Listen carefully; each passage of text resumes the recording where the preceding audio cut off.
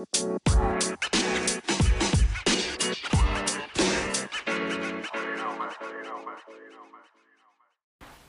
right, welcome back, guys, to the second sports episode of Take It From Us. Hope everyone had a good Thanksgiving. Hope everyone's staying warm inside today. So we're going to jump right into NFL games first here so we can hopefully have this out to you guys before the noon games start. So this week, for all our fans down in Vegas hitting the sports books this week, we're going to give you a like it, a love it, and a game to stay away from. Any of you guys want to go first here?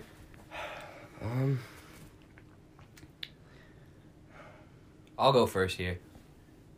My like it of the week would have to be the Bucks at home -2. The 49ers, 2-8 on the road. I just, got to go with the home team here. My love it would be Jets +13.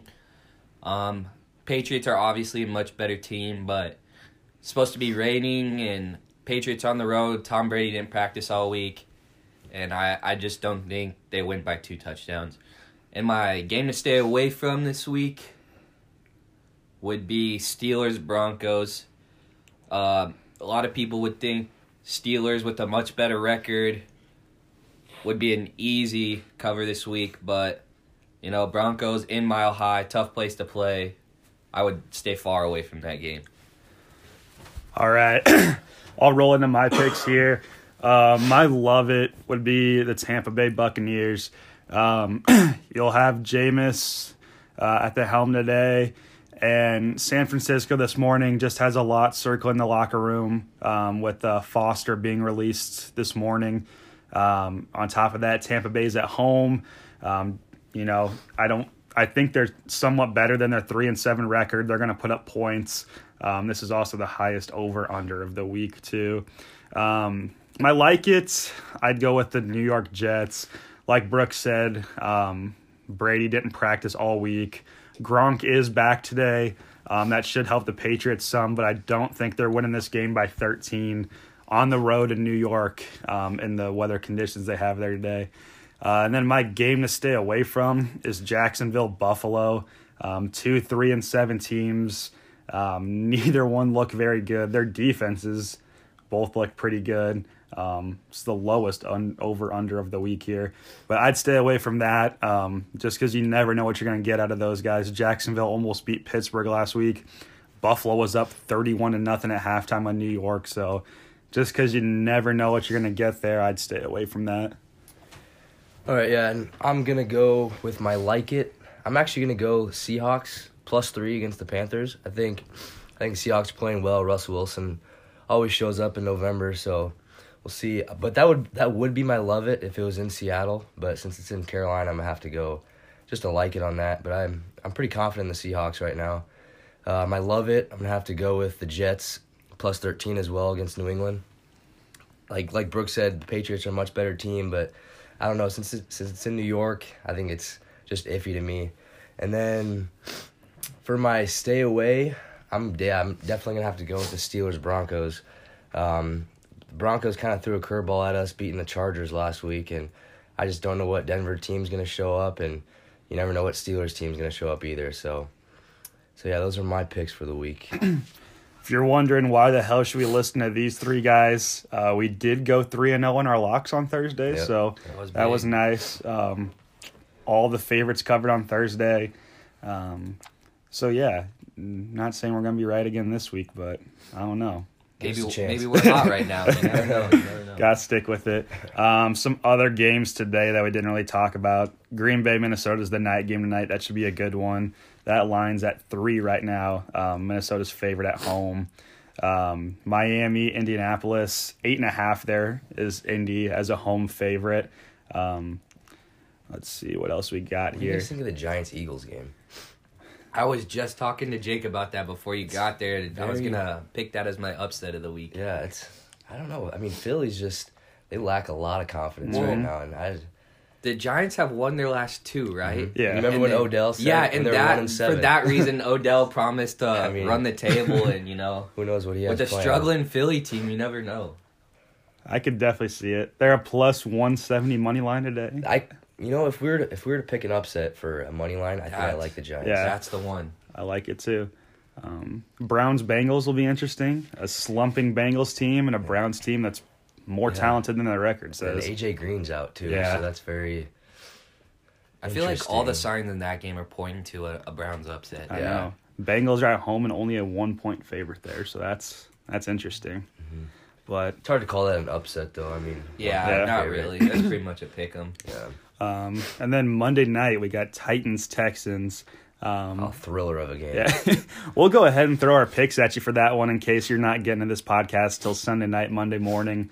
I can go ahead and start it off here. I think the Titans played out of their minds when they played the Patriots. They played very well, figured out Brady, and put up some points on him too. But I think Houston wins this game. They look good. They've won. Have they won their last 7? I think they started 0-3 or something like that. I don't know. They've won a lot of their last. They're on a roll right now. Right now the line's at 3.5. If it drops to 3, I'd be all over the Texans for sure. Yeah, I'm with Jake here. I never know what to make of the Titans, but with a Houston team as hot as they are at home on Monday night, I don't think they have 2 big wins in a row. So Texans. Yeah, I'm definitely gonna have to go with Houston here too. Tennessee won the last meeting in Tennessee, so I feel like Deshaun Watson will have him ready to get a little revenge here. So yeah, I like Houston. Be interested to see what role Demaryius Thomas plays this week. No catches, no yards last week. We'll see if he's more integrated in the offense or not. But that's kind of our pick for Monday night. So if you're in Vegas and you want some easy money, listen to us. Go put your picks in. So that kind of wraps up what we got for NFL this week. Kind of a down weekend since we had 3 games on Thursday night. So while we're on the topic of football, we can dive into a little more here. Recap college football this weekend. Talk about a couple different games here. So I'd say let's jump right into probably the most exciting game of the year. Most exciting game I can remember in a while. LSU A&M last night. 7 overtimes. I think it record tying for amount of overtime. Yeah. I'm pretty sure. Yeah. 7 overtimes. And What goes overlooked is that A&M last play of regulation threw a touchdown to force overtime. And us Nebraska fans can really relate to this because they had 0 seconds on the clock and they put 1 second back on when they spiked it. And I was like, oh, this is a nightmare. if you didn't see it, before that even happened, LSU had what would have been the game clinching interception. So LSU thinks they just won the game. They go and Gatorade bath Coach O. So Coach O is just soaked. And they review it. Quarterback's knee was down, so A&M still has the ball. Coach O standing there soaked. He's trying to coach the rest of regulation. When his knee was down, that brought up a 4th and 18. They converted that, and as Colin said, got very lucky by the refs putting a second back on the clock. And then I think, what was it, broke like a 20-yard touchdown too? That was not. Yeah, so, I not mean, easy. all LSU has to do there, step up, make a play on 4th and 18, or make a play with 1 second left in the game when they're 20 yards from the end zone. So, but And man, that's a tough moment for Coach O because not only do you have to coach 7 more overtimes soaked in Gatorade, but they ended up losing the game. yeah. Exactly. I don't know. Imagine if you're a ref for that game too. You're like, get me the hell out of here. Honestly. And I thought it was crazy. They go to 7 overtimes, and it was never one team kicked a field goal, so this one kicked one to tie it. It was they Always scored touchdowns, a touchdown in every overtime. And just the fact that like one would get the 2-point conversion, the other one would. One wouldn't, the other one wouldn't. I'm like, how is this thing still going on? Especially with LSU, a pretty solid defensive team this year. Both of them, honestly. They look good in regulation, and then 84 points combined scored in overtime. That's crazy. I don't know. And on top of that, too, you had Michigan losing this week to Ohio State. We'll dive into that in a second. So LSU probably would have shot up, pretty good. at least one spot in the rankings and stuff. If you bet the under for the game, that's unfortunate. Yeah, that's a tough break. Yeah. But we can dive into Michigan State, Ohio State now. Oh, my goodness. I was very surprised. I don't know about you guys, but You know? I wouldn't have been surprised if Ohio State won, but the way they won Yeah. just kind of surprised me. Ohio State looked like the much better team. Oh, much better. If you're a Michigan fan listening to this, I'm sorry, but I think it's now time to start saying that Michigan is little brother in that rivalry game. 7 years in a row. Yeah, that's Harbaugh. tough. To go out and get beat like that, I mean, what was it, 62 points given up Yep. on supposedly the best defense in the country? Seemed like they were pretending all year long. Their 2 biggest games they lost, so... You had to be nervous, too, after the first drive, and they drove right down the field. Yeah. Scored a touchdown, but... Well, one of our buddies, Spencer, had pointed this out to me that, rivalry game, the Michigan D coordinator had pretty much told the media, like, what they were going to do, said, we're not scared of Ohio State. We'll stick to what we do and run man, and, Ohio State killed them all day on that. Mm-hmm. It's interesting the different implications this game has. Starting with Harbaugh, what does this leave for him after this year? Because this really felt like this was his year. This was his chance to go out there, hand it to Ohio State, hand it to Urban Meyer. Would have drawn a pretty favorable matchup with Northwestern in the Big Ten championship, even though Northwestern gave him a pretty tough game this year. All Michigan has to do is go out, beat Northwestern, and they're looking at probably the 3 or the 4 in the college football playoff. Oh, now they got absolutely no shot with Ohio State making it to the Big Ten championship. And, if they take care of business against Northwestern, they definitely have a shot to slide into that 4 spot. Now, as a Michigan fan, even though none of us are Michigan fans, if you're looking at Jim Harbaugh and his tenure here at Michigan, are you thinking you want him still, or do you think he takes a hike? My thing is, the grass isn't always greener on the other side. I mean, 10 wins in a year, I mean, it's going to be hard to find a coach that's going to do better than that. And eventually I think he's a good enough coach. He will get him over the hump. But, I mean, I don't know who they could go out and get that's a bigger name than Harbaugh. So, and I would say this kind of has a little comparison to our Bo Pelini. He would always have the 9-win, sometimes 10-win, 8-win, but he could never win the big games, the big ranked teams. And I just feel like you said, I don't think the grass is greener on the other side with our comparison to Mike Riley when we went out and got Mike Riley. And it's just, I think Harbaugh's the guy, but it's tough to be a Michigan fan seeing 7 years in a row a loss to the Buckeyes. I would say to Michigan fans, just be patient because, I mean, I don't think there's a better coach out there for you right now. So Unless it's Urban Meyer. Yeah. Which won't happen. But. Yeah, it'll be interesting to see how the rest of the season shakes out for Ohio State if Urban Meyer's there next year or not as well, and who would be up to replace him. I heard rumors. I don't think it's true, but people are talking that if Urban's out, Matt Campbell could definitely be in there. A murmur I heard was Bob Stoops, which would be Bob Stoops going to Ohio State. That'd be a kick in the teeth to Oklahoma for sure. Oh yeah. It would. So, gonna kind of dig into something I was excited to talk about here, wrapping up the Nebraska football season. They played a really tough game. Iowa's tough to beat in recent years at home. You knew it. You were going to see that game. It was going to be a grinded out game, as I think Brooke kind of mentioned that last week.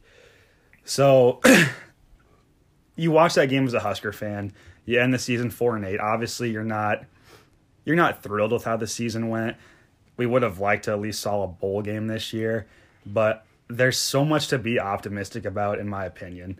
And before I even get into Nebraska, I want to get into the difference between Nebraska's football program and Iowa's football program, because got a couple Iowa fans that I know, family members as well, that, are definitely giving us crap. The last 4 years, I believe, we've lost to Iowa. Yep. But here's the difference between Nebraska and Iowa.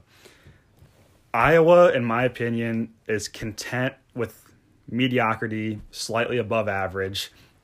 That's kind of what they've been. They had the deep run that 1 year. They didn't play anybody, though. Colin Cowherd had them as his fake ID of college football. They didn't play anybody that year. You saw what happened when they did. So what do they go? They finished 8-4 this year now. Yeah. 8-4 in the regular season. The last few years they've been 8-4, 9-3, 8-4, 7-5, stuff like that. So after the game yesterday, it seems like all Iowa fans were they're pretty happy. They're pretty content with this season. And my thing is, Bo Pelini's last year in Lincoln, he goes out, has another 9-3 regular season, ends the year with a 3-point victory over Iowa, and we get rid of him. Mm-hmm. And that's the difference between us and Iowa. Iowa's content with where they're at. They're happy with their 9-3, 8-4 seasons, trips to the Holiday Bowl, wherever they're going. Nebraska isn't. That's what we brought in Riley. I, of course, brought him in, had a vision for it. That obviously didn't work out. So we weren't content. If we were content with Pelini, I'm sure the last 4 years we would have had some more 8-4 years, 9-3. We're probably beating teams like Iowa, still getting blown out by, the Ohio States, the Wisconsins, all this stuff. That's why I'd much rather be a Nebraska fan right now than an Iowa fan, is we brought in the guy that we think is going to take us over the hump, turn us from the average football team that Bo Pelini had into a team that's, competing for Big Ten championships every year and in the conversation for playoffs and New Year's Six bowl games. 100%. And I think a difference between the 4-8 Nebraska team this year and what were we, 4-8 last year? Mm-hmm. Yeah. 4-8 last year. If we were down, what were we down? 13-28? Yep. We're down 13-28. The Mike Riley team would have lost 45-13.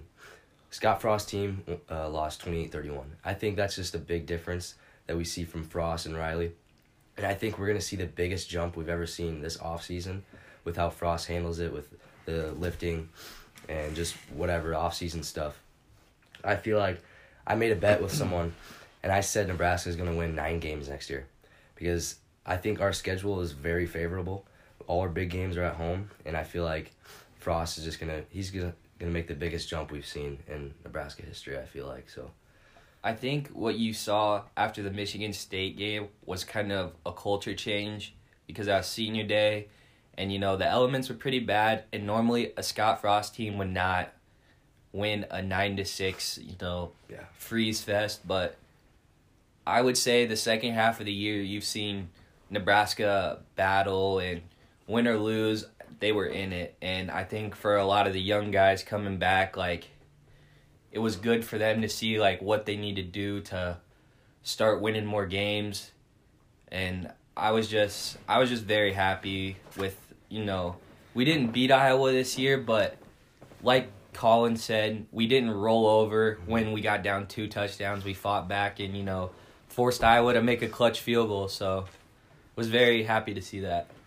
And if you look at the seniors that went out, Stanley Morgan, Lou Gifford, Zigbo, guys like those guys, if you saw them after the game, they were emotional. They said, I wish I could have 4 more years here, three more years. And I think it was Gifford who was crying. Yeah. Just shows the emotion that shows the effect that Scott Frost has on these guys. And I just feel like there's great things to come if you're a Nebraska fan. Yeah, and I've had people that aren't Nebraska fans make fun of us over this culture change thing. They're like, oh, you're 4-8. That doesn't look like much of a culture change. That's what you've been doing for the last few years. And it's kind of like you don't want to compare it to something of this severity, but it's like someone that has a drug addiction or an alcohol problem. You don't just, bring someone into your life that's supposed to help you and boom, overnight, you're fixed. It takes time. You got to break yourself down to build yourself back up. And that's why this year we lose to Troy at home.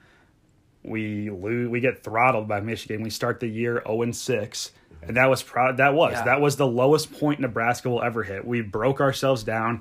In the last 6 games of the year, you could see this culture change. Every game, even Ohio State, our 2 losses were by combined 8 points. Mm-hmm. So, and some tough opponents down that stretch. So you're seeing the culture change, and it's coming. It's coming this offseason.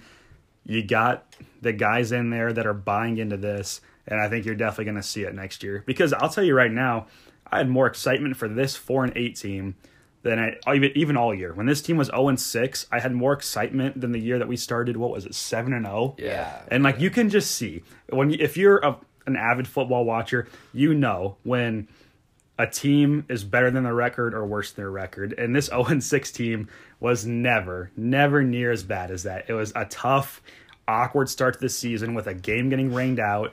You got to play Colorado for your first game, who had already played a game. So just from the start of the season, it was everything kind of stacked up against him. Martinez gets hurt in that Colorado game. It's just, you always knew this team was better than they were. And I didn't care what their record was. This was an exciting team to watch. I feel like we were definitely the best 0-6 team of all time, in my opinion, in college football history. I want to double down on something. And I think before Adrian Martinez leaves Lincoln, we're going to be in a New Year's Six Bowl. So yeah. Oh, yeah, for sure.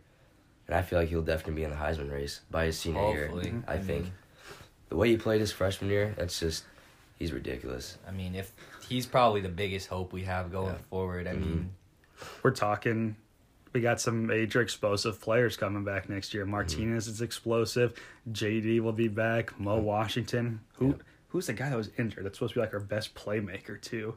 Oh crap! I can't think of his name now. We're getting a guy back that we'll find that out for you. I'm drawing a blank on his name now, but yeah, a lot of playmakers coming back. So, I mean, you hate to see the senior class go out on that 4-8 season, but I mean, they definitely were helping change the culture, which was, I mean, what we really needed most, honestly. And it's big that you had guys like Luke Gifford, Stanley Morgan, Divina Zigbo to kind of mentor the young freshmen coming in this Frost system.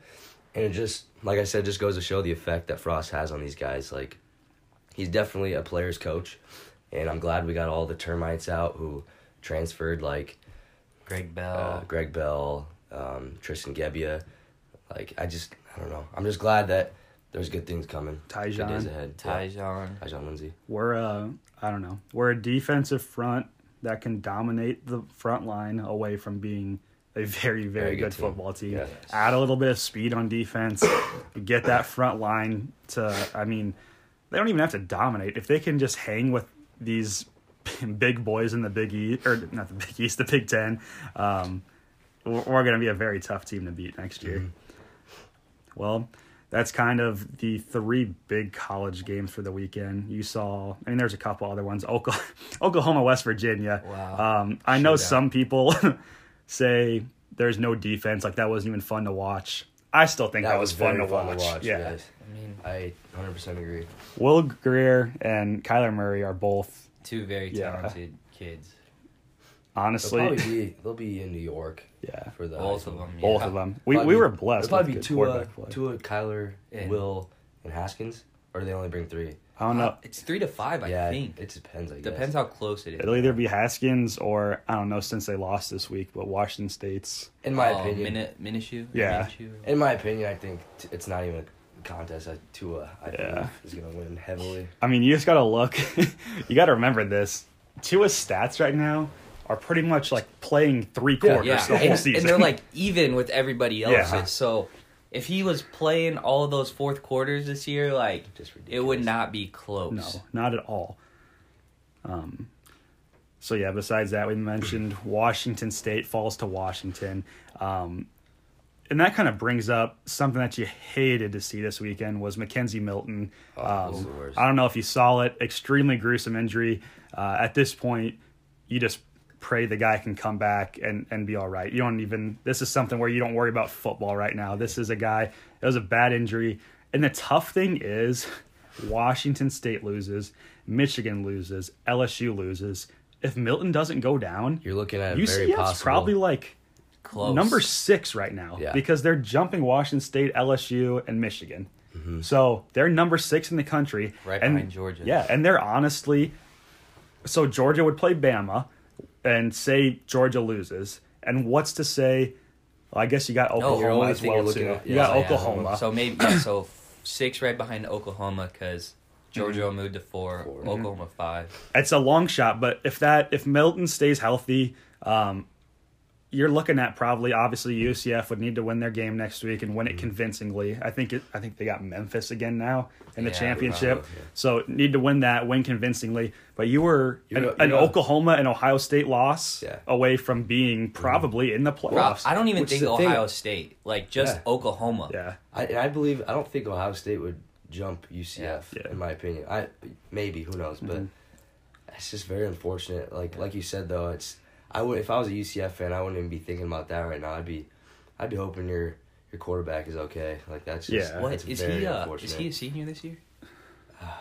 I think so. Yeah. I'm pretty sure. That's a tough way to go out. Yeah, it is. And bigger picture this weekend for college football, I think the fan base who was happiest after this weekend got to be Oklahoma, because I think right now they slide into the 4th spot, assuming Alabama takes care of Georgia in the SEC championship game. And that's kind of ideal if he can get an Alabama-Oklahoma first-round matchup. Yeah. Because if you got... So why don't we just jump into our playoffs talk now? So who's your top 6? My top 6 right now, I go Bama, Clemson, Notre Dame. 4 would be Georgia, I guess. And then 5 Oklahoma, 6 Ohio State. It's got to be. Yeah. So, but my thing is, obviously, Georgia, Bama have to play each other. And it becomes extremely interesting if Georgia wins a close game. So if they do, that's going to be very tough to figure out how that shakes out. Quickly jump in. I'm sure we all can agree. We're definitely going to double down on Notre Dame is still the fraud of college football right now. I was looking at their schedule. They may have beaten, I think it was like 5 top 25 teams while they were still ranked. Mm-hmm. But if you look at it now, they only have, I think, 2 wins in the top 20, which is like Northwestern and Michigan. But Michigan just got throttled by Ohio State. I don't know. I could be wrong on this, but I don't even know if Northwestern was ranked when they play them. Yeah, and they got lucky with that. And a lot of people say, "Oh, well, Stanford, they were number 7 at the time." But preseason rankings really do not mean anything. Jack crap. Like we all see where Stanford is now. I think they're what, like 7-5. Yeah, 7-5. I saw a stat yesterday that 3 top 10 teams to start the year in preseason rankings have 5 losses. Yeah. Miami, Wisconsin, and Stanford. Yeah. Which goes to show preseason rankings mean nothing. So if you're a Notre Dame fan and you feel good about your team, I would have to disagree. Don't. You guys suck. But if they draw Clemson first round, which is looking like if Bama wins, that's what's going to happen. I think Clemson wins that game by 2 scores. Yeah. It's not a 3 or single 4 digit scores in my eyes. Totally agree. It's so I think because obviously Notre Dame's in now, Clemson has to go out and beat. Know who they draw now in the ACC championship? Pittsburgh, I believe. Pitt, okay. Yeah. Who I think didn't Pitt just lose this week too? So Pitt's going to drop out of the top 25. So that should be a gimme. I think Bama takes care of Georgia. And if that's the case, then I think as long as Oklahoma wins their conference championship game, Oklahoma's in, which is what I want to see. I want to see Oklahoma, Alabama first round. And then even though we've seen it how many times now? 2 times, I think. It's probably going to be Bama Clemson in the championship. Which I'm fine with. Yeah. I believe they're the 2 best teams in college football right now. I think that the 2 best teams to give Alabama a run for their money is Oklahoma and Clemson. So I do not want to see a Notre Dame 4-1 game. That's just... No. It's just going to be like the national championship, in 2012. Yeah. Especially as Nebraska fans now, like, I'm not rooting for anyone. I don't think either of these guys are rooting. We just want to see good football. Definitely. Yeah. So, which is why I would just love to see how everything should be. Alabama beats Georgia, Oklahoma beats whoever they need to beat, and then Clemson beats Pittsburgh. So we see 4 Oklahoma, Bama 1, Clemson, Notre Dame, which is... I think that would be the best thing for college football. I mean, would create the best games. Mm-hmm. Notre Dame's got to be in there because they're undefeated. But in my opinion, if Bama were to lose to Georgia, I could see a scenario where Notre Dame gets left out. Yep. Because what Bama has done to teams all year long, I think even if they lose to Georgia, they are still in, no questions asked. I mean, you got to put Georgia in if they beat Alabama, so... And then Clemson's in. And honestly, I would give the nod to Oklahoma over Notre Dame if that happened. Yeah, I totally agree. And the thing is, you just might come off like, oh, we're rooting for Notre Dame to get killed. We're not rooting for that. That's not the case. I hope Notre Dame goes out and proves us wrong and gives us a great game against Clemson, but we're just trying to be realistic here. Yeah, there's That's no not- bias here. It's all, this is what we think. And like we said, Bama, Clemson, I think, here's what I said. I said, Bama's all the way up at like floor 10. Clemson's at like floor 7 or 8, and then everyone else is at the bottom, I believe. Yeah. So, That is hitting the nail on the head. yeah. And just to explain my thinking with Oklahoma getting in over Notre Dame, again, like Jake said, not because I hate Notre Dame, but Oklahoma has one loss, and if they win this weekend, they'll pretty much avenge their one loss. So it's like, I mean, that one loss is pretty much not even there. So, I mean, it would be tough to keep Oklahoma out for the playoff. Yeah. And it just like we said in the last podcast, we said, Notre Dame, you have to go out and schedule the established programs. Like, you've scheduled Stanford and USC, and in my opinion, we can all agree, the Pac-12 is kind of a joke right now, and especially the last couple of years. Yeah. You just go schedule the Ohio States or schedule an Oklahoma, schedule a Texas. West Virginia, Yeah. somebody. Just stop. Yeah, like the Pac-12 teams, Pac-12 is kind of a joke, but... Well, and it's also the close calls they've had with the nobody team. Yeah, Pittsburgh. I mean Pittsburgh's going to be in the ACC championship, Yeah, but I mean, but like the Ball State thing. Ball State, I Yeah. think, has 3 wins, and at home, there's no Yeah. reason Ball State should not have gotten beaten by 4 scores. as a matter of fact, too, at a 5-6 USC team, it was a very close game, and I mean, there was if USC doesn't have 3 turnovers that game, I firmly believe that USC They were wins that game. moving the ball up Yep. and down the field on that defense. Pretty sure they fumbled on the 20-yard line. Yeah. Or something. That's really tough. All right, so let's kind of throw this in the mix here, too. We've talked about who we think the 4 is going to be. I want to hear what you guys have to say. Say you could change the college football playoff. Would you, and what would you change it to? I think 8 is perfect. So how are you deciding? Are you just going the top 8 ranked to get in? I would say top 8 teams in the country. I know a lot of people with the 8 have said the Power 5 Conference of Champions, but I'm just a fan of the best 8 teams get in. Mm-hmm. You know, whether that be 4 or 5 teams from the SEC or 4 or 5 from the Big 10 or Big 12 or whatever. I don't care. I think 8 is a perfect number. I'm very in the middle about this. I could be swayed either way. But I would love to see expansion to, like you said, 8 teams, because it just sucks that you have a UCF team, I mean, who obviously lost Milton. But yeah, I firmly believe that I think underdogs are great for sports, and I feel like you put them in at, like, I know they would not beat Bama if they were the 8, but if you put them in at the 7 or the 6, something like that, they could definitely give a team some trouble, I believe. Food for thought. If you put Notre Dame at 3 and UCF at 6, and Mackenzie Milton is not hurt, They lose that Yeah. game. that's a tough game. That would be, what we want to see. I'm right here with these guys. I've gone back and forth on whether or not I think it should be the Power 5 Conference Champions. I could see that doing the Power 5 Conference Champions. Then you throw in 2 like wild card bids from those Power 5, then you toss in 1 at large. I don't like that, though, because I'm thinking, what if this weekend Pittsburgh goes and beats Clemson and Northwestern beats Ohio State? I don't want to see Pittsburgh and Northwestern not at all. in the college football playoff. So I think you got to go top 8, and that gives you the room to give a team like UCF a shot, or a team like in years past when Boise State has been up there. It gives you a chance to let them go in there and say, okay, you've claimed that you're just as good as these guys. Let's Go see out it. and show it. Yeah, let's see it.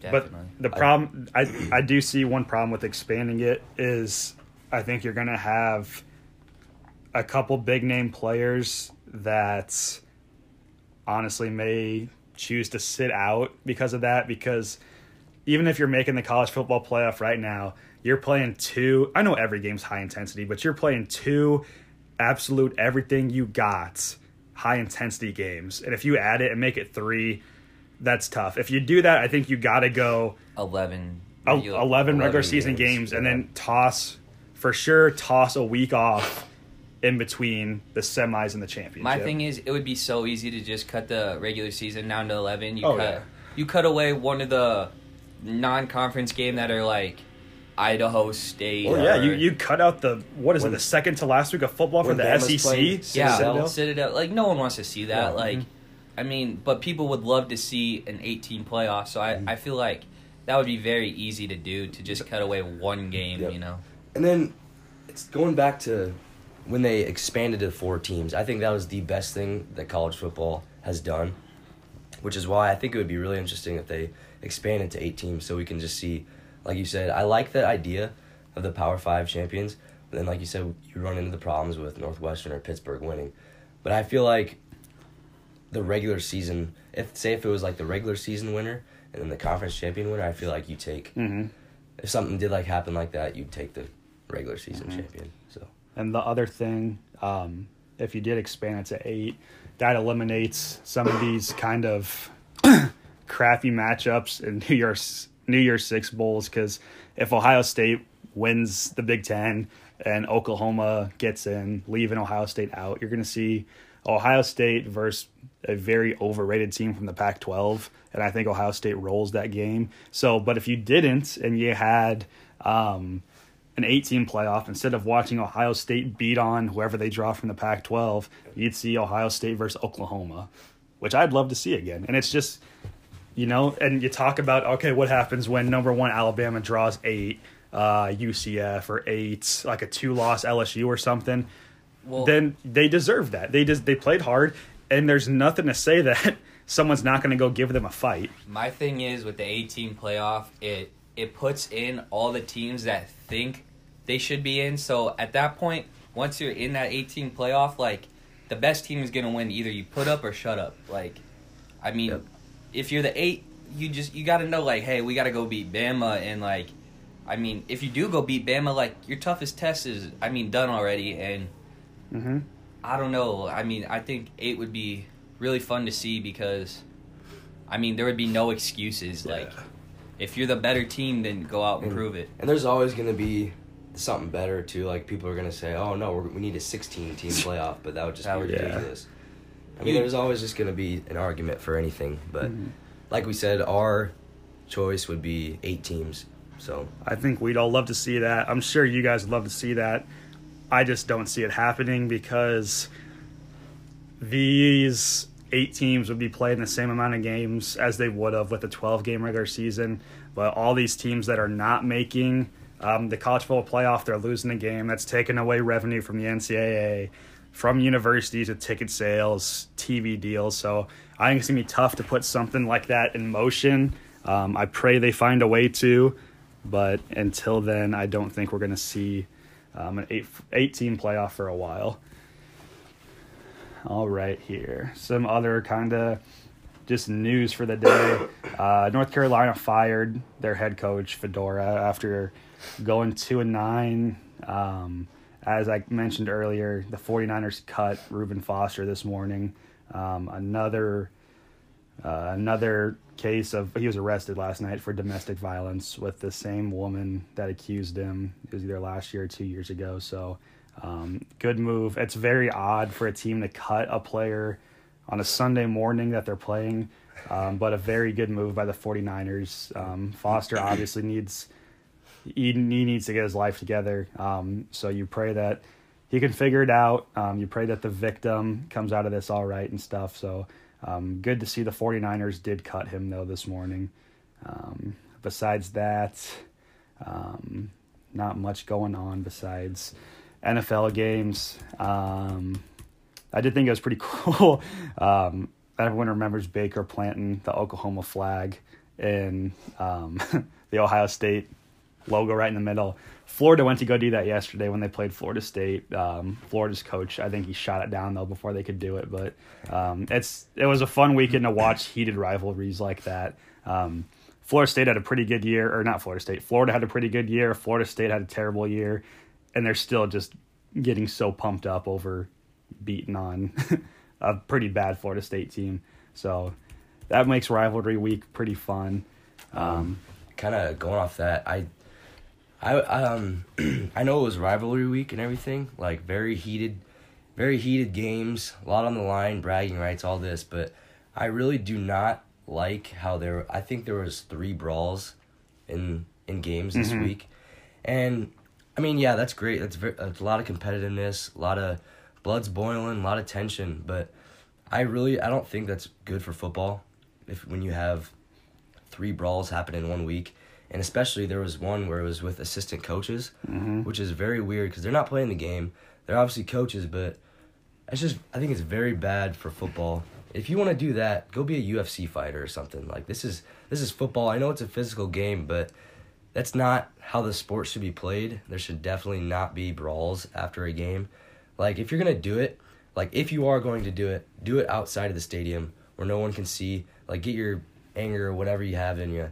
But it's very bad for football, to especially be seeing on social media and all that. That's just, I don't know. I just didn't like it. Colin, will you answer a question for me? Yeah. You played football in high school. Why the hell would you throw a punch at a guy with a helmet on? What's that going to do to him? I want to know that. I don't know. I always thought about that too, especially I remember seeing a couple weeks ago, I think Aaron Donald threw on his helmet and just went over and I think he threw a punch, I believe. And I've never understood that. When you throw a punch, you're looking to do some damage to him, and if they have a helmet on, I don't think it's going to do much damage besides jot them a little bit. I think the best thing that could the only thing that could happen there out of that is that you break your hand. Yeah. So, I can't say I've had the thought during a football game, I'm going to go punch that guy because I feel like it'll do a lot of damage. Like, I don't know. Football players don't really think with their head sometimes. I don't know. That's tough. That's really tough. But like Colin said, give him a body shot in the stomach or something. That's what don't hit him in the head. Like, really. And I think the worst one of that I saw yesterday was after the LSU Texas A&M game. There was 2 assistant coaches from each team throwing punches, and like that's just classless in my eyes. And like that just ruins what was probably the best game in college football. You're like, I don't know why there wouldn't be a lot of respect because it was 2 good teams going at it, but whatever was said, those coaches, something needs to happen to them because that really sets a bad example. Yes. Looks bad for the university too. Very bad. And also, sorry. No, the NC State North Carolina game too had a brawl, and you're looking at I feel like if you're looking at a 2-9 North Carolina team, and I feel like that is very, very bad part on them because you're looking at an 8-3 NC State team who's probably going to go to a decent bowl game, and you start a fight with a team you have nothing to lose. North Carolina 2-9, nothing to gain either, and you say, all right, screw it, let's start a fight. Like, it's just very bad in my opinion. I don't like it at all. Well, my thing is, North Carolina probably. You're 2-9, like a lot of frustration. You lose a tough rivalry game like that. I understand why they're upset. NC State, I don't know what you're doing. Like Campbell said, you still have a lot to play for. You won the game in overtime. Like, yeah, I mean, be the bigger. Just be classy. Yeah, and there's nothing you can do if you get a punch thrown at you. Yeah, like I would have done the same thing, but, jeez, I don't know. I mean, it's just stuff you hate to see. You wouldn't want to see North Carolina State's best players having to sit out because of what happened after the game. Yeah. There was a lot of punches thrown, too. It went on for a while. Last thing we kind of want to roll into here with college football is talking about moves in the offseason possibly. Kansas played Texas very tough on, was it Friday? That was surprising, and that makes it interesting next year when you got a team that's playing not like Kansas normally plays and you got Les Miles coming to town. So that's going to be interesting to watch next year, seeing how Kansas does, how Texas does after coming into this year very hyped up, moving up to 6th, I believe, in the rankings at one point, and then struggling against a Kansas team. So that's interesting. The other one, Louisville, obviously has a head coach opening, and there's been a lot of rumors floating around about Jeff Brom, Purdue's head coach, going there. I think he said he wants to stay at Purdue, though. Yeah, he did say this is where I want to be. And it just makes you wonder, though, I'm sure Scott Frost didn't want to leave UCF. It's money tough. talks. Yeah, money talks, and it's tough to pass up on a chance to go home. Yeah. Obviously, we know LeBron did it. Worked out decently for him. Yeah. So it's tough to pass up on that opportunity. So it kind of wraps up. You got anything else? I want to talk about the Les Miles to Kansas thing. I think it's a sexy hire for Yes. Kansas. Big splash, And definitely. A lot of Kansas people are going to be excited about that, but my hot take on it is I do not see that working out because in the Big 12, where a lot of points need to be scored to win, Les Miles at LSU never really had a good offense, so I would like to see Les Miles put together a great offense first before, I get too excited. But my hot take is I don't see it working out there at Kansas for Les Miles. Like you said, it was a very sexy hire. Like, there's going to be a lot of coverage on him. I think it's really good for Kansas football. Yeah, they're going to be excited. They're going to get a lot of exposure, I believe. But like you said, Brooke, I don't see this working out at all either. You got a long-time SEC coach coming into a Big 12 that likes to score. They like to get up and down the field, and I just don't see it happening. And it's going to be tough to bring solid talent to a Kansas team that doesn't have the greatest facilities for football, doesn't have a great stadium, and is clearly a basketball school. So it's going to be tough. Les will have his work cut out for him recruiting too. I mean, he's going to have to just try to get people in the seats too. Yeah. For sure. If you've ever been to a Kansas football game, I mean, I've seen high school games that draw better crowds. So, Yeah. But It's a great, sexy hire. It's a big splash. good for you, Kansas. Mm-hmm. all right, I know Colin and Brooke have been itching all morning to talk about Tiger Phil. Yep. Colin, Which I'll is- let you talk about I want to that. quickly jump on that too.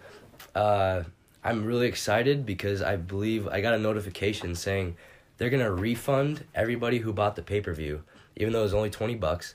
But I feel like it's a great move because there was a lot of people watching it for free on Bleacher Report Live, and when I saw that, I said, "Well, geez, why didn't I just do that?" But other than that, I'm glad we're gonna get a refund, but I definitely would not ask for a refund because it was everything we asked for. It was, I think the biggest lead was one up, I believe. It was all square, either one up by Phil most of the match. But yeah, really great entertainment. I know that none of them hit birdie on the first hole, so those side bets kind of didn't happen, but I think Phil missed the putt, and then Tiger goes, well, that hurts the pocket. But yeah, great entertainment. I'm glad Phil won. And after Phil won the belt, he put it on. He said, wow, you guys were for sure thinking that Tiger was going to win it. This is a little snug. I wasn't paying like super close attention, but what happened on the 21st hole where Tiger said, I don't want to win like that? Yeah, that's another thing. It was, I can't remember who. It was Phil's putt, I believe. And then Tiger said, and so whoever, I can't remember who it was. Sounded like an idiot here, but. I could be wrong, so don't quote me on this, but I thought Tiger had a tap in to win. And I don't think it was a tap in either. It was like a good 5-6 footer. Yeah, and, I don't know. And whoever, I need to find that out. It's bugging me now. But yeah, they said I don't want to win like that. Let's go to the next hole. Yeah. And which is really overlooked too about that is they had to pull out lights to finish this. It was pitch black in Vegas, and they had to pull up lights just to finish this match, which is, man, I want to go back to our last podcast. This is great for sports. This needs to happen more often. Whether it's, like you said, there needs to be better dunk contests, better home run derbies, whatever it is.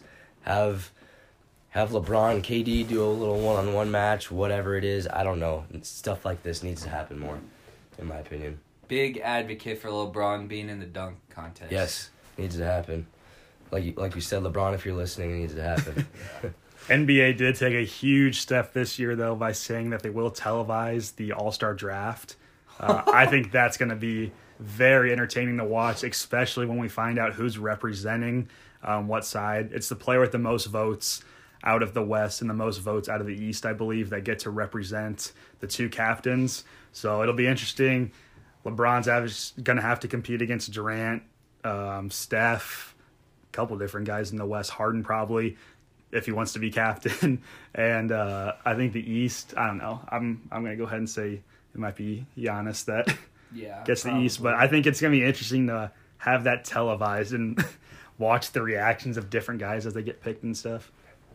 Yeah, and I feel like the NBA All-Star Game has kind of been not a joke, but it's just been no defense really the past few years, and this is a great promotion, I believe. Mm-hmm. Like you said, it's a good big step for him, and I'll definitely tune in to watch it, but I don't know if I'll watch the All-Star Game just because I've never been a huge All-Star Game guy. But it's not competitive. No. The Pro Bowl's not competitive, but Brooke and I remember watched the MLB All-Star Game this year, and that was a blast to watch. Yeah. I mean, it was just, you've got some of the best pitching in the game, and it was just homer after homer. Yes, that was, I think, I don't know. I don't know. It's kind of hard for baseball to, because baseball, you still got to hit the ball, pitch and field, and, and, I mean, it's kind of hard to fake that, but man, the MLB All-Star Game is really fun to watch, especially this year with Joe Buck's call. Scooter Gennett hits a home run to tie it up, and you just hear Joe Buck, as dead straight as can be, a man named Scooter just tied this ball game. And it's still one of my favorite calls. It was for an All-Star game, and I love it. Joe Buck gets a lot of hate, but I'm a big fan of Joe Buck, to be honest. He is a funny guy. He's always doing the big NFL games at 3 o'clock, and I'm going to jump in real quick here. If you hear this before noon, your inactives today are AJ Green, Alex Collins, and Devin Funchess. Actives are Doug Baldwin, Shaq Mason, Sony Michel, Tom Brady, and Gronk. So if you're listening to this before 12, you got any of those guys, AJ Green, Collins, or Funchess in your lineup, get them out now. Definitely putting Doug Baldwin in my lineup, that's for sure. Sorry, didn't mean to interrupt you there. I wanted to get it. You want to continue? Breaking news. Doug Baldwin is playing. So yeah, that'll make the Patriots' life a little bit easier. Sony's playing, Brady and Gronk. We'll see how they do, especially Tom after coming off a week of not practicing. Gronk after a couple weeks of not playing. Should open up a pretty big day for. Gosh, I can't think of his last name. It's a running back for Baltimore. His name's Gus Edwards. And since Lamar's starting today, right? Yes. And since Lamar's starting, they use Gus a lot. So Gus Edwards, big day today for fantasy, and probably a big day for Tyler Boyd as well with AJ Green out again. Mm-hmm. So, but besides that, that's all the breaking news we got. Mm-hmm. Let's see here. I want to give a quick shout out to the Creighton volleyball team for winning their 5th straight Big East regular season title, 5th straight Big East tournament championship, national player or Big East player of the year in that conference. Good friend of mine, Taryn Cloth, first team all Big East. Super exciting for her. 2-time Big East player of the week this year too. And everyone talks about Nebraska volleyball. Creighton's ranked 9th in the country right now. Very quietly, it's doing very well this year. I feel like that's where you want to be. The less talked about team. Quiet. And I'd give anything. Creighton and Nebraska had a great game earlier in the year. Creighton was up 2-0. Yeah. Nebraska beat them. Nebraska 3-2. came back. I would give anything to see that matchup again in the tournament. And Creighton, they're both going to get seeded pretty well. I think Nebraska's 6th in the country. Creighton's 9. They could definitely seed each other. Mm-hmm. I would think. I mean, this is a long shot to happen, but maybe to see them in the championship. That would be awesome. Great for the state of Nebraska. Yeah. I would love it. Mm-hmm. If you are an avid Nebraska volleyball watcher and have not watched Creighton, I highly encourage you to do so. Very fun team to watch. Once again, shout out to my coworker. Killing it. But that's volleyball is something that we don't really know a whole lot about. I can't tell you a lot of the rules. I don't understand what a lift is or anything, but we're when you got vanilla when it comes to it. Nebraska, Creighton. So when you got 2 teams that are just exciting to watch, I'll watch anything. Yeah, blessed in the state of Nebraska. Mm-hmm. But let's talk about a little college basketball here. Okay. The Gonzaga Bulldogs coming to Omaha. This Saturday. Number 1 in the country. Could be. They beat Duke, but I don't think the rankings have come out yet. Yeah. but they would definitely have to be number one. So, and Creighton pulled out a really good win against Clemson. I wasn't expecting that. Big. They're looking better. They look like a completely different team than they did against Ohio State.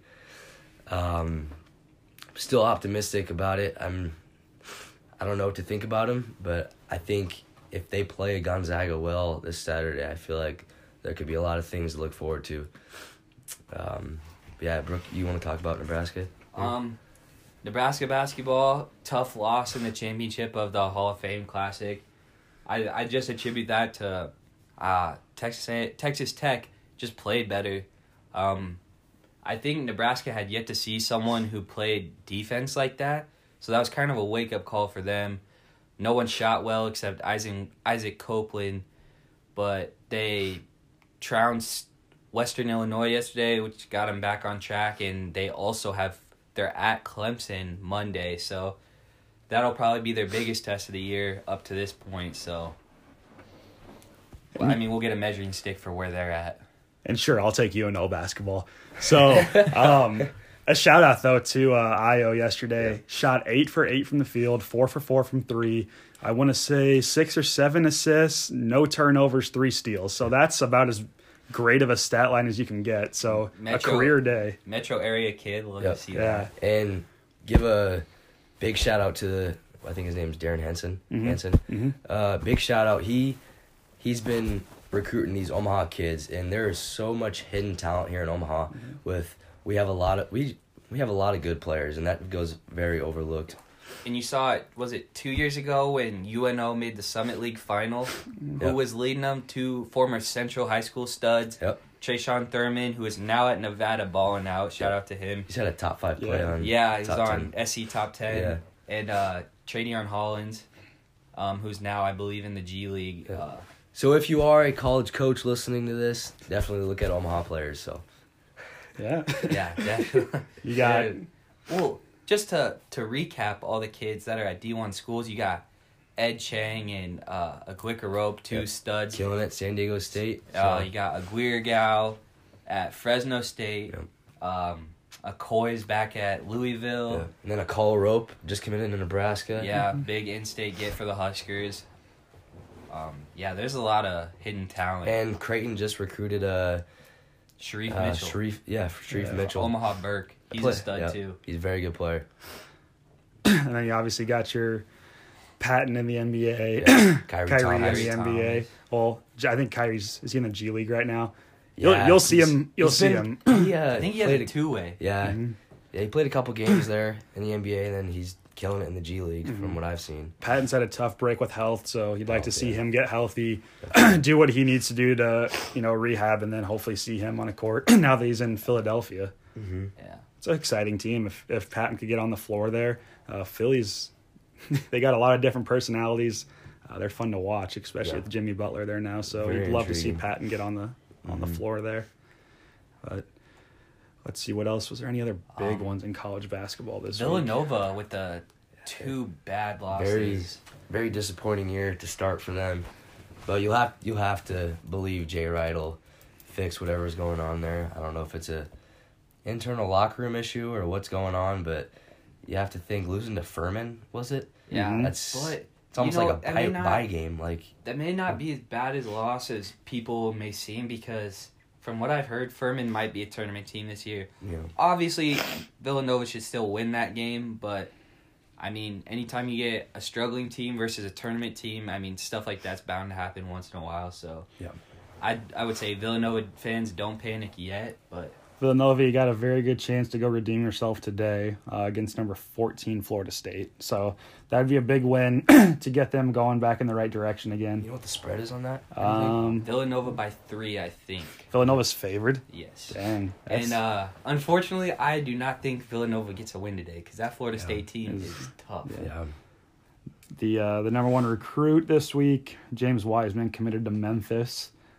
That'll be fun to watch. I loved watching Memphis when D Rose was there. Yeah, so very it's exciting. Cool to see. Yeah, Penny Hardaway. Penny Hardaway will have that team in the tournament sooner rather than later, because, I mean, he got the number 1 recruit in the country, for Christ's sake. So, I mean, Andy's a good coach. The team he has this year is not too bad either. They're fun to watch, score a lot of points. All right, guys. So we kind of hit the 1 hour mark here for our podcast, and we don't want to shoot any higher than that. So we're going to call it a day. We hope you enjoyed today's topics. Hope you give this a listen.